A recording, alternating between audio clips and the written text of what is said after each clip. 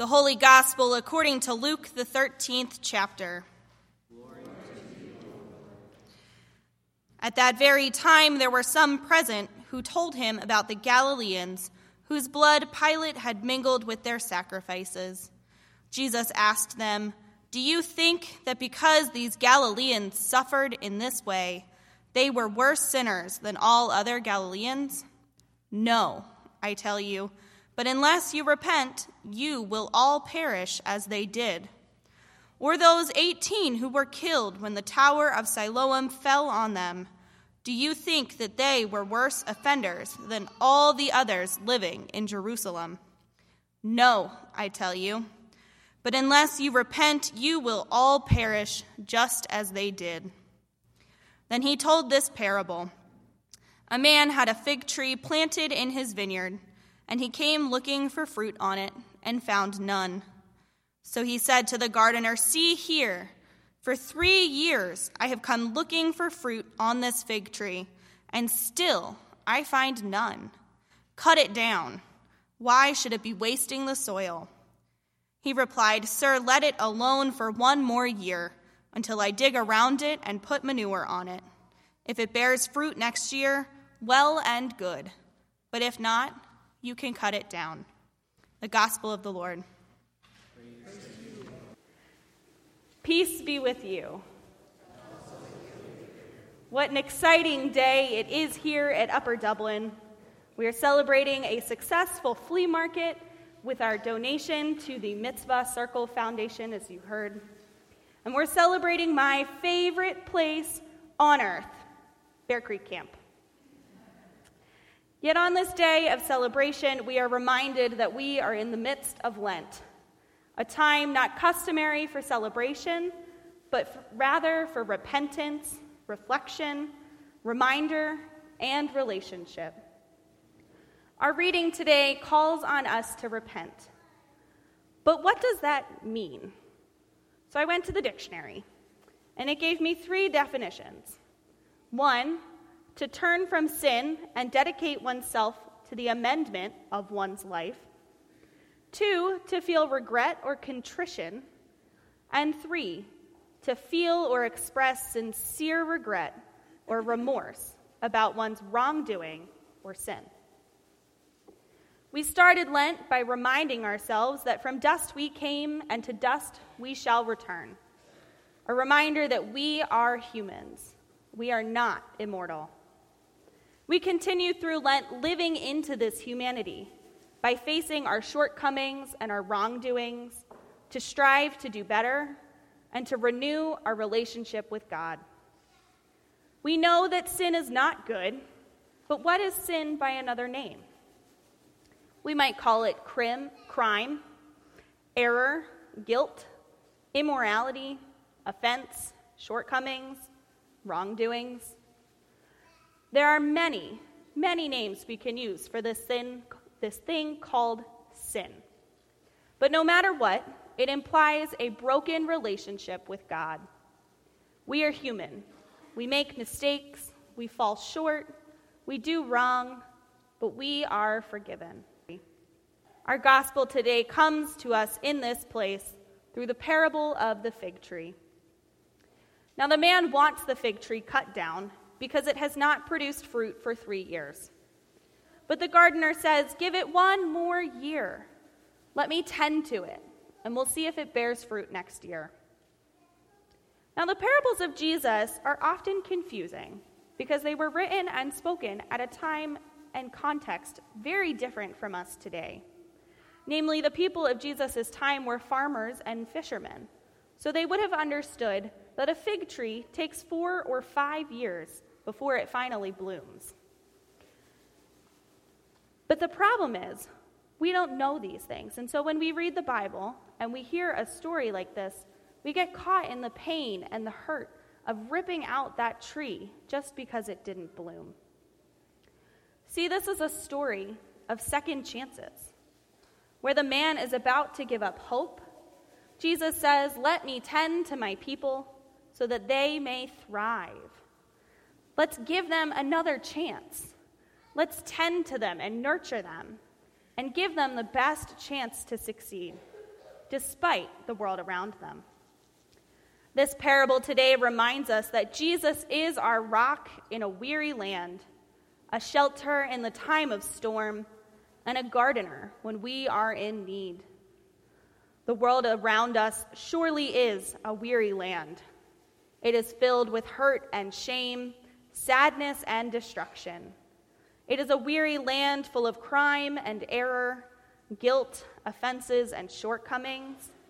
It is a weary land where it is easier to turn away from God, to get caught in the terror of the news filled with shootings and lawbreaking and deception, than it is to stand firm and renew our relationship with God. But the good news is this: we believe in a God of second chances, and third chances, and fourth chances.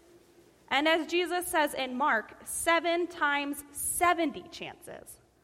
So basically, infinity, forever and ever. Amen. This is a story showing how much our God loves us. God doesn't give up on us. God fights for us.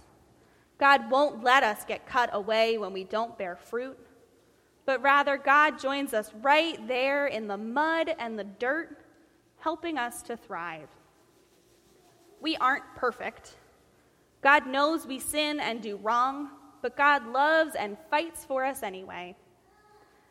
All God asks in return is that we acknowledge our shortcomings and work to do and be better people. Lent is a time where we are confronted with this humanity, and it makes us vulnerable and uncomfortable. It's why people don't like Lent, or funerals, or Ash Wednesday, or anything to do with death. We don't like to be reminded that from dust we came, and to dust we will return. But it is just this vulnerability that God calls us to in Lent. A reminder that we need to reflect on the ways we turn away from God, and a renewal of how we can turn back and live into that Easter promise. We all stray from the path metaphorically and physically. I mentioned earlier that Bear Creek Camp is my favorite place on earth, maybe besides Disney World, but I don't know, Chris, do you think? I think camp might be better than Disney World. He's agreeing with me. Tad's going to show a quick photo for us. I wanted to humor you all. This is my very first camp group photo from 2003. Brownie points if you can figure out which one I am. 9? 8? See, camp is a place of exploration, solitude, faith formation, and fun. I went for 9 years from the time that I was a child well into my formative teenage years. It was the place that I rediscovered my love for God each summer, and the place that I called home, always begging to stay longer than just 1 week. And now they offer a 2-week session, and my friends and I take credit for that. So our story today takes me back to my year as a senior at Bear Creek Camp. It was about 15, I think. And having an older brother who went to camp, I knew how each stage of camp worked. And when you were a senior, you got to go on the coveted 3-night overnight. We packed our bags, and we journeyed out to live in the woods for 3 whole nights and 4 days. Now, my friends and I, one of which who is still in that picture and I still talk to today, we were waiting forever and ever to finally get to do this 3-night overnight and do what we had been waiting to do, which was hike the perimeter around Bear Creek Camp. So we set our course, we packed our bags, and we took off, and we walked out into the woods looking for our first trail marker to mark that we were right on the boundary of camp and public property. The problem was, no one had hiked perimeter in a very long time, and so the markers were all gone. And there we are, looking for these little white marks on the tree, and they're not there. And so we had our map and we had a compass, and we kept going. We thought maybe eventually we'll find a tree. What we didn't realize was that the rain had brought on all of this mud. And so we continue on, and now we're starting to walk in mud, and of course 15-year-old girls are like, ew, mud. But we kept going. And then it was up to our ankles, and then it was up to our calves, and then our knees, and by the end of it, we were pulling our shorts up because it was over our thighs, trying not to get stuck in the mud. It was great. It was really fun. It was crazy trying to get in and out of the mud, and finally our counselor said, okay, I think we've had enough. We need to find a trail.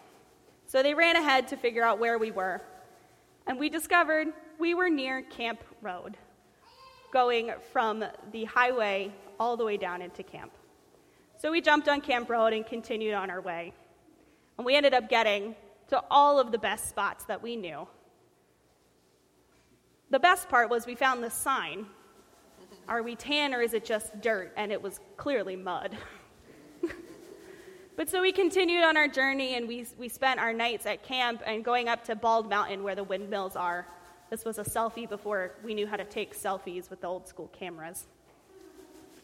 But despite getting lost and covered in mud, this was one of the best overnights I had at camp.